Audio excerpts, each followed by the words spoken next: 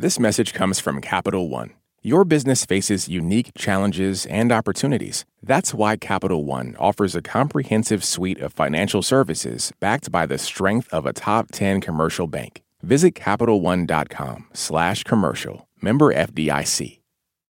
Support for NPR and the following message come from NYU Stern. What makes a good leader great? It's your own ambition coupled with the support you need to take that next great leap. With NYU Stern's Executive MBA program in Washington, D.C., that's what you get. A robust curriculum balanced with convenience. Classes held one Friday, Saturday, Sunday a month in downtown D.C. Be open to excellence. Search NYU Stern EMBA in D.C. for more information.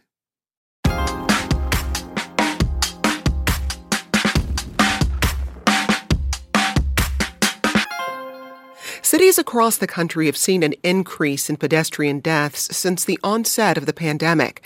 It's an issue we first covered on 1A in November 2021 when I talked to Bloomberg City Lab reporter Laura Bliss about the surge. The first 6 months of 2021 saw the largest 6-month jump in traffic fatalities on record, up from 18.4% from the same period in 2020. All told, that's more than 20,000 people who died. So, together with the numbers from 2020, this is a really alarming trend line, particularly since traffic deaths have largely been on the decline prior to the pandemic. But when you break it out into specific categories, you really see that, certain types of road users are particularly affected. Pedestrians, they are the perhaps most vulnerable, road user group of all, cyclists as well. And then also when we break this data down by race, we see that people of color are disproportionately affected by traffic violence. Compared to 2019, drivers killed 23% more Black Americans and 11% more Native Americans than they did in 2020, compared to just a 4% increase for white Americans. Since that show, the pedestrian safety crisis has worsened nationally. Preliminary estimates from the National Highway Traffic Safety Administration show that fatalities among pedestrians in the first half of 2022 increased 2% compared to the same period in 2021. Earlier this month, the U.S. Department of Transportation announced $800 million in grants as part of its Safe Streets for All program.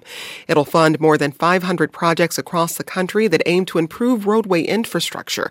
And while these programs address all traffic fatalities, today we're focusing on pedestrian deaths. The program is set to disperse $5 billion in appropriated funds over the next 5 years. So what impact will this federal investment have on pedestrian deaths, and how can we make communities safer for pedestrians? We'll answer those questions and get into so much more after the break. I'm Jen White. You're listening to the 1A podcast, where we get to the heart of the story. Remember, you can join us for future conversations. Just download the 1A Vox Pop app and leave us a message. This message comes from NPR sponsor BetterHelp. When you keep your stress bottled up, it can eat away at you. Therapy is a safe space to get things off your chest and to figure out how to make them better. Try BetterHelp Online Therapy, designed to be convenient, flexible, and suited to your schedule. Get it off your chest with BetterHelp at BetterHelp.com/NPR today to get 10% off your first month.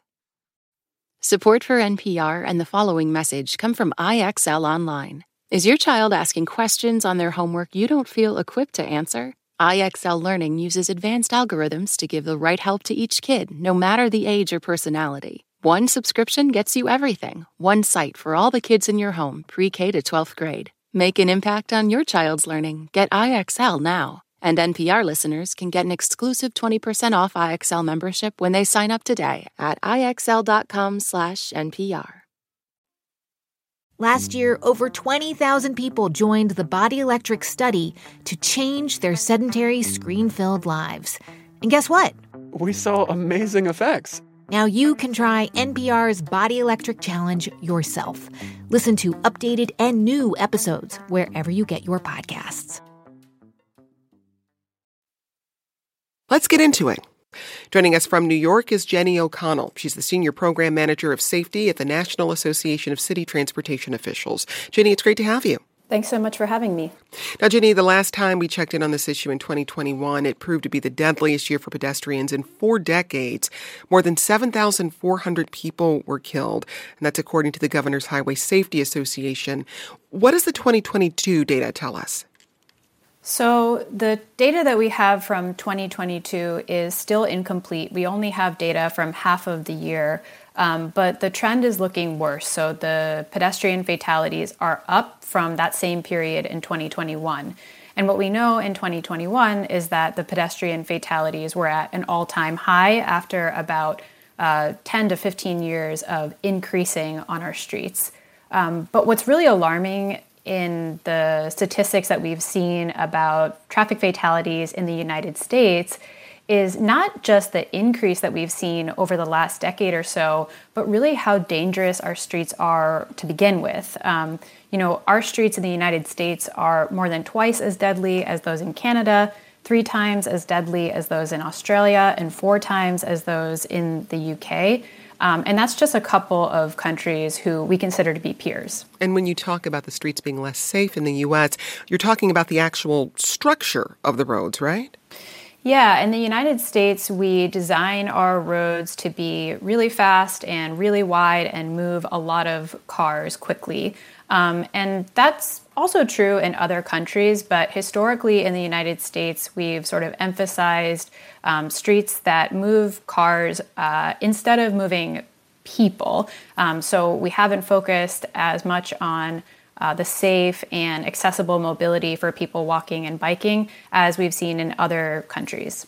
Well, that echoes a couple of tweets we've gotten. Kokomo Kid tweets, "Where I am in Florida Beach Town, there aren't many places to safely cross the major street a block from the beach. Also, too many drivers run red lights at the crosswalks."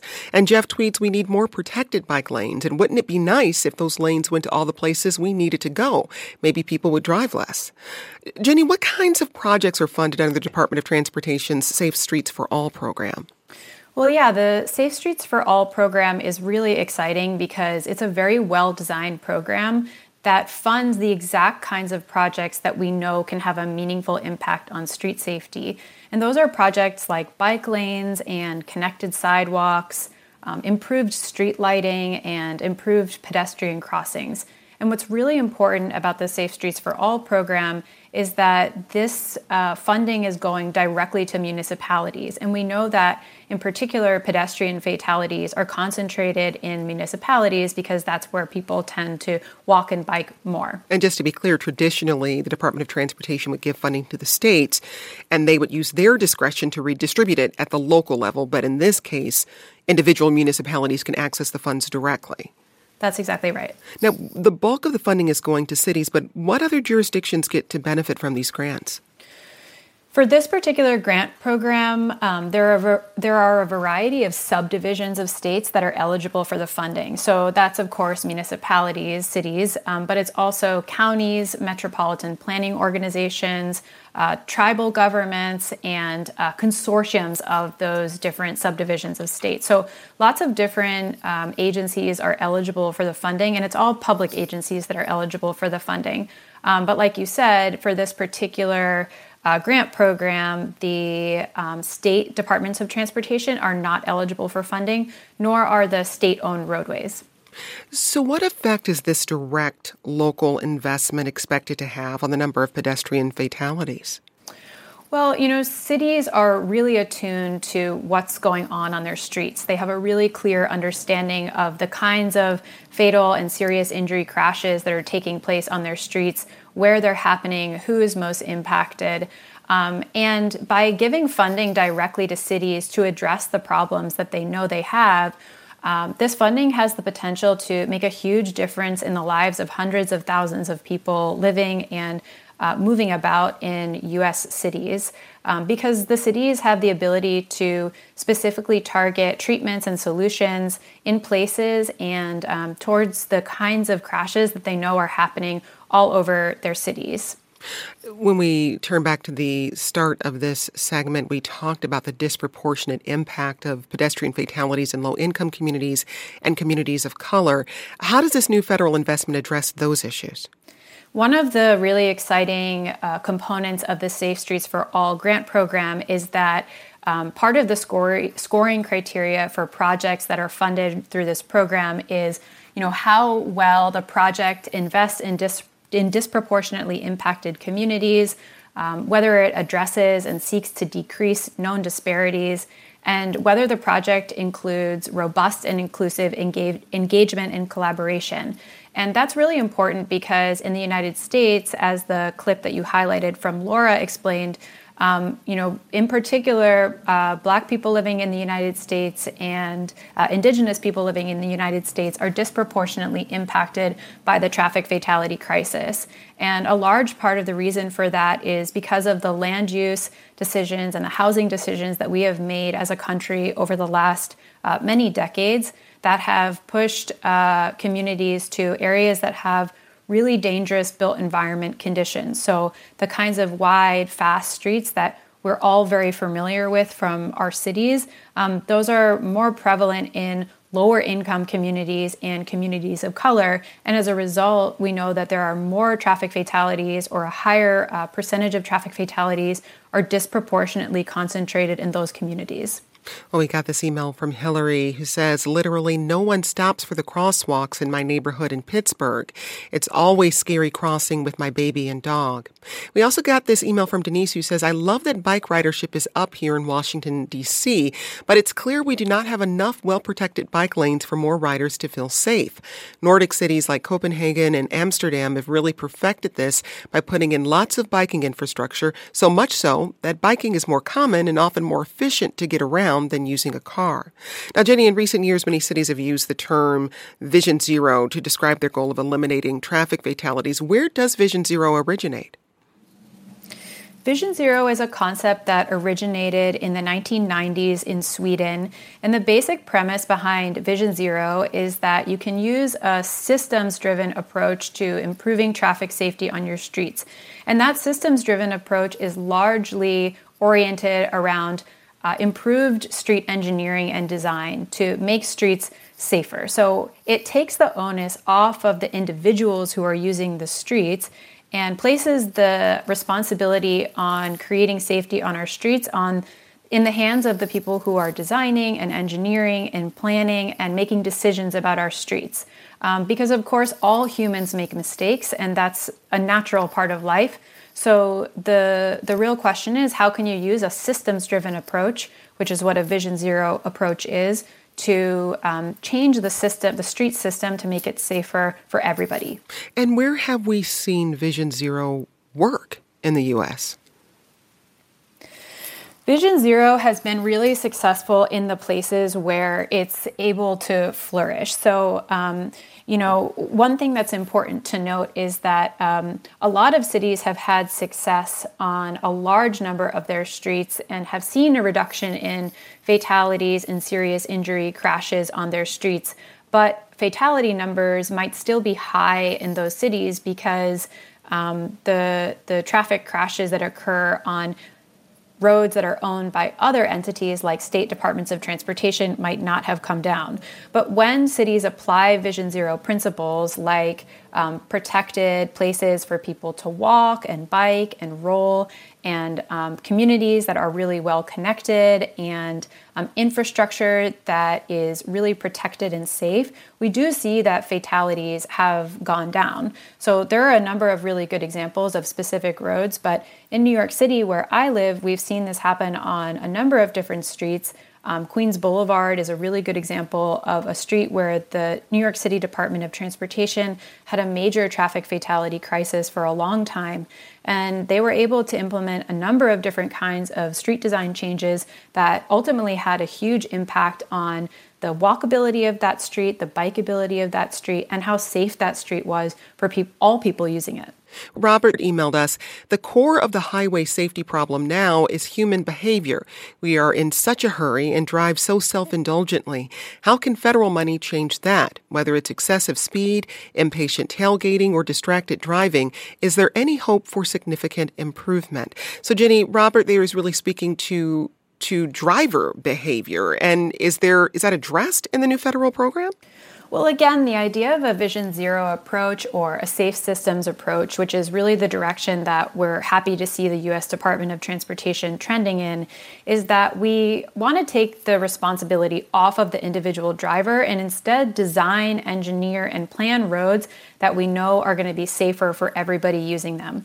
So there are lots of kinds of street design and engineering choices that transportation planners and engineers can make to keep streets slower and safer for everybody. This is the kinds of treatments like narrower lanes or reduced number of lanes, protected bike lanes, which both narrow the street for people driving and increase the protected space for people walking, really good, connected, wide sidewalks for people to walk and roll safely that, again, can sort of take some of the space away from the streets. And those kinds of roads that are more multimodal and better for people walking and biking and using the road outside of their car are generally going to be safer and more consistent for everybody using the street, even drivers.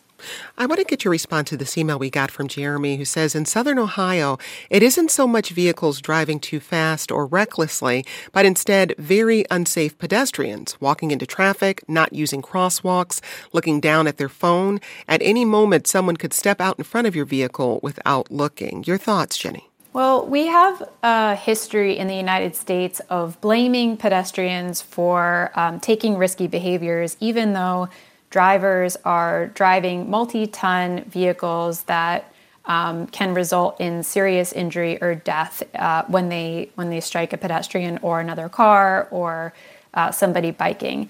And we're all human beings. We all make mistakes. We all sort of move the way that we move.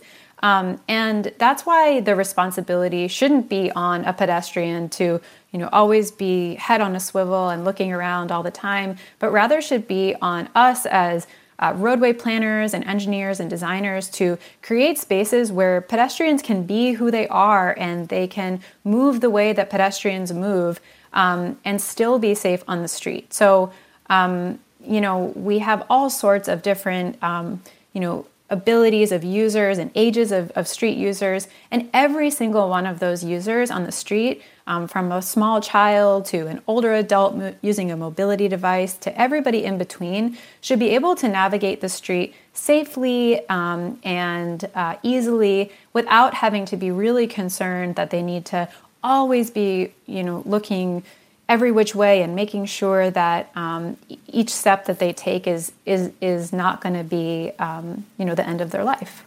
That's Jenny O'Connell. She's the Senior Program Manager of Safety at the National Association of City Transportation Officials. Jenny, thanks for speaking with us. Thanks so much for having me. Up next, we hear from elected officials about the newly funded pedestrian safety projects in their cities. Back with more from you and our guests in a moment. This message comes from NPR sponsor Vuori, a new perspective on performance apparel. Clothing designed with premium fabrics, built to move in, styled for life. For 20% off your first purchase, go to vuori.com/NPR. This message comes from NPR sponsor Mint Mobile. From the gas pump to the grocery store, inflation is everywhere. So Mint Mobile is offering premium wireless starting at just $15 a month. To get your new phone plan for just $15, go to mintmobile.com/switch. This election season, you can expect to hear a lot of news, some of it meaningful, much of it not. Give the Up First podcast 15 minutes, sometimes a little less, and we'll help you sort it out, what's going on around the world and at home. 3 stories, 15 minutes, Up First every day. Listen every morning wherever you get your podcasts. Let's get back to our discussion about pedestrian safety. We got this email from Devin, who says, as a resident of a southern Georgia town a couple hours south of Atlanta, I can tell you first and foremost, our town is not set up for pedestrian safety whatsoever.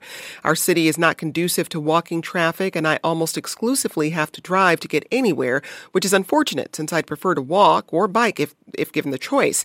I wish we could have the ability to commute confidently without fear of being mowed over by a hurried and over-distracted driver. Well, let's turn now to some programs in cities across the country. Joining us is Representative Al Green. He's a Democratic member of the House representing Texas's 9th District, which includes parts of Houston. Representative Green, it's great to have you. Thank you. It's an honor to be on with you. And if I may say so, your last interview was excellent. My compliments to the interviewee. Thank you very much. Also with us is Mayor John Bowders. He's the Democratic mayor of Emeryville, California. That's just north of Oakland.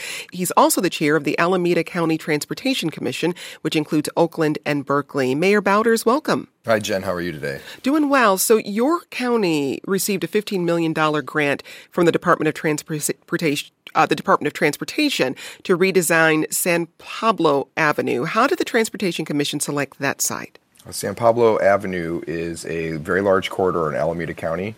And as you mentioned at the outset, Alameda County is home to about 1.7 million people who live in the heart of the San Francisco Bay's East Bay area. And it stretches across 4 cities in our county between downtown Oakland and our border with Contra Costa County.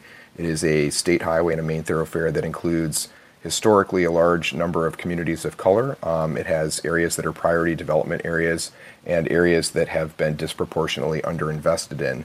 And the vision and goal of Alameda County's Transportation Commission is to prioritize funding and investment in communities that have been traditionally disinvested by providing them with safety investments that will improve the quality of their lives and give them meaningful transportation choices. And that's why San Pablo is a priority for us.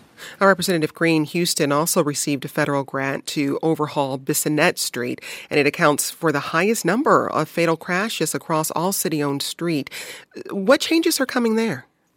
This is a great opportunity for us to not only make streets safer, but to in fact save some lives.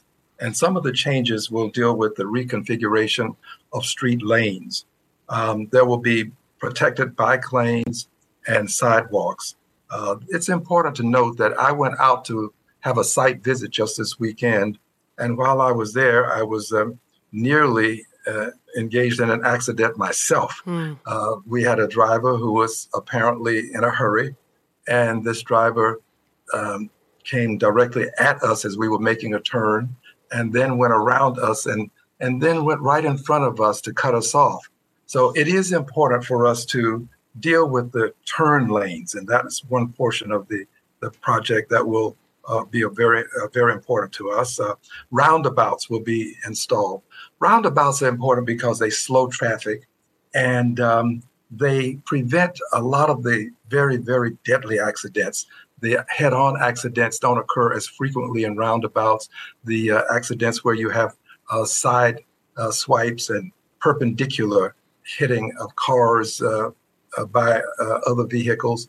These things are means by which we can hopefully prevent injuries, but also save lives. And finally, there's something very important, the pedestrian refuge islands.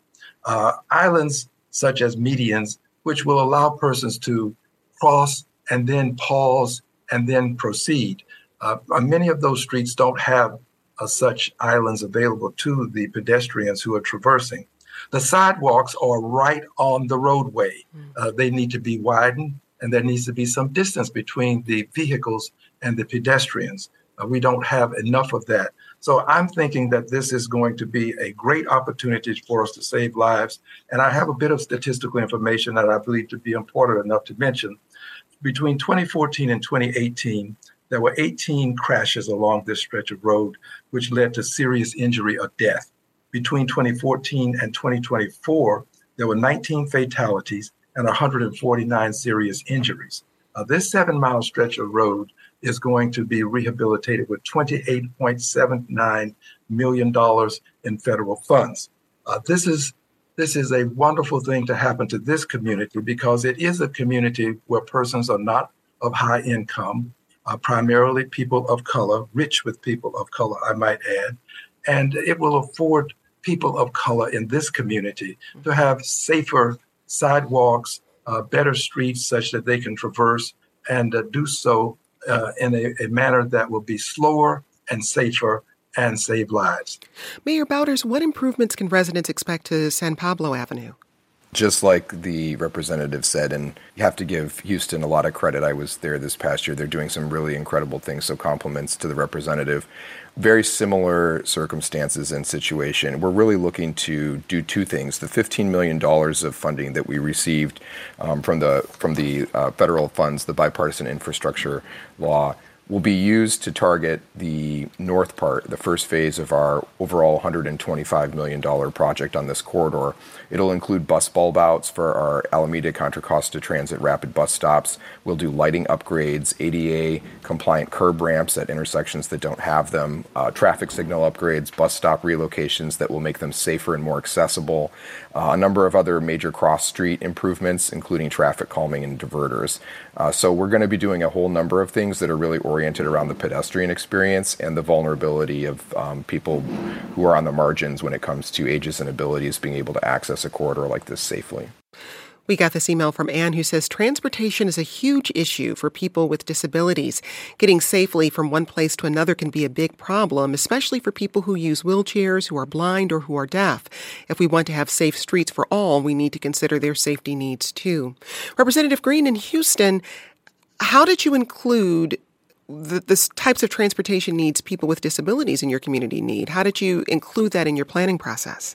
Well, the city of Houston has a great department that deals with these kinds of circumstances. And the city of Houston has concluded that we have to have safer sidewalks and areas for persons who are disabled to cross. There has to be signage that makes it perspicuously clear that pedestrians will be crossing. And also flashing lights can be of great help to persons who are in wheelchairs, to let the public know that you have people who are in need of some degree of visibility, and you have to be careful in these areas, to proceed with caution, if you will.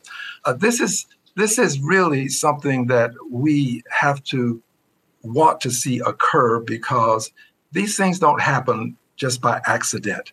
And I'm very proud of what we were able to do to get this money into Houston and to these other cities. This grant program, I am convinced, will save lives, and I am especially pleased with how we will address those who have disabilities by making better signage, flashing lights, making sure that the roads themselves have indications that persons are crossing, and highly visible crosswalks as well. Maureen emails, I love to walk, and I walk a lot. A couple of days ago, I was crossing a street and reached the middle of the intersection as an extended cab pickup was approaching from my right. He was looking to his left, and he rolled right into me. Fortunately, he was going slow and didn't hit me hard, but we all need to remember that the roads are not just for cars. Maureen, glad you're safe. We also got this from Laura, who says, I am all for the idea of designing streets to be safer and more inclusive of multiple modes of movement, but I want to push back on the suggestion that cars should shoulder all of the responsibility. Traffic is a complicated moving system and relies on everyone to pay attention to lights, signs, environmental conditions, and each other. The real problem is the self-centered approach that so many of us take. Representative Green, I would love to hear your response to that, because we are hearing from people who say, I'm a driver. As I'm driving, I'm looking out for pedestrians, but pedestrians aren't always paying attention to what's happening in the roads around them. Well, this is true. I think that we all have a responsibility when we are traversing the roadways, or if we're walking on the sidewalks, to pay attention to our environment. I do think that we have to be cautious and careful with the use of phones, especially given that they can be very distracting when you're trying to email or text, and even talking on the phone can cause one to be distracted. So we do encourage the persons who are traversing as pedestrians to pay attention to the signage and the signs and the lights that are flashing as well.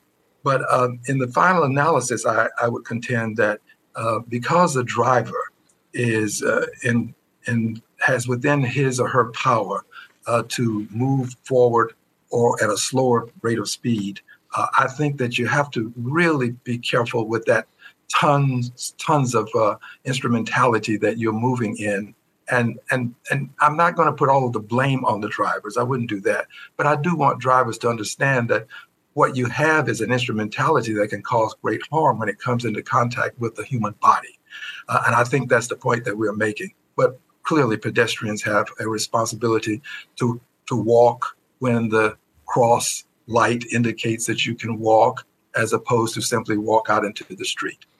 Mayor Bowders, how long did it take you to get access to this money? Well, we applied for this grant this past year. We made a trip as a county commission to D.C. and had meetings in May of last year, and a decision for the funding came early this year. So I would say it was about a 1-year timeline between application and getting notification as we got a few weeks ago that we would get these funds. Now, the San Pablo Avenue project incorporates feedback from the community on safety measures. How are residents reacting to this increased focus on pedestrian safety?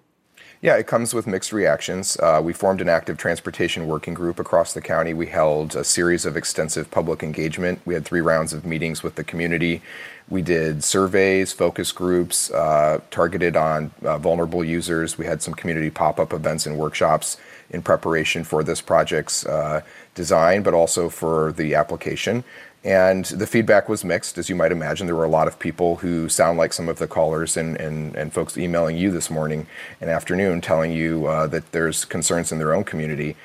We heard those same concerns from vulnerable users, and we also heard from drivers who felt that they would be inconvenienced by the prioritization of transit lanes or the removal of street parking. As the representative mentioned, we have a shared responsibility to provide for the common safety of each other. And our position here in the county is that we have to create equitable choices for people when it comes to safe commuting.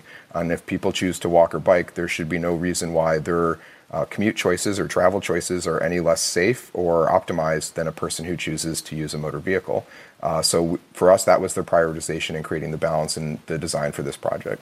I'd love to hear from each of you whether you think accomplishing Vision Zero is a realistic goal for your jurisdiction. Representative? Absolutely is accomplishable and achievable.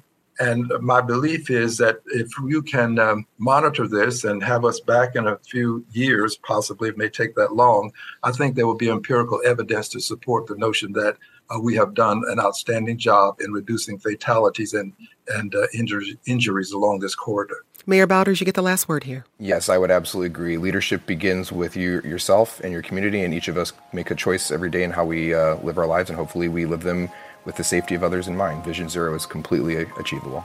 That's John Bowders. He's the mayor of Emeryville, California. He's also the chair of the Alameda County Transportation Commission. Also with us, Representative Al Green. He's a Democratic member of the House representing Texas's 9th District. Thanks to you both. Today's producers were Maya Garg and Lauren Hamilton. This program comes to you from WAMU, part of American University in Washington, distributed by NPR. I'm Jen White. Thanks for listening, and we'll talk more soon. This is 1A.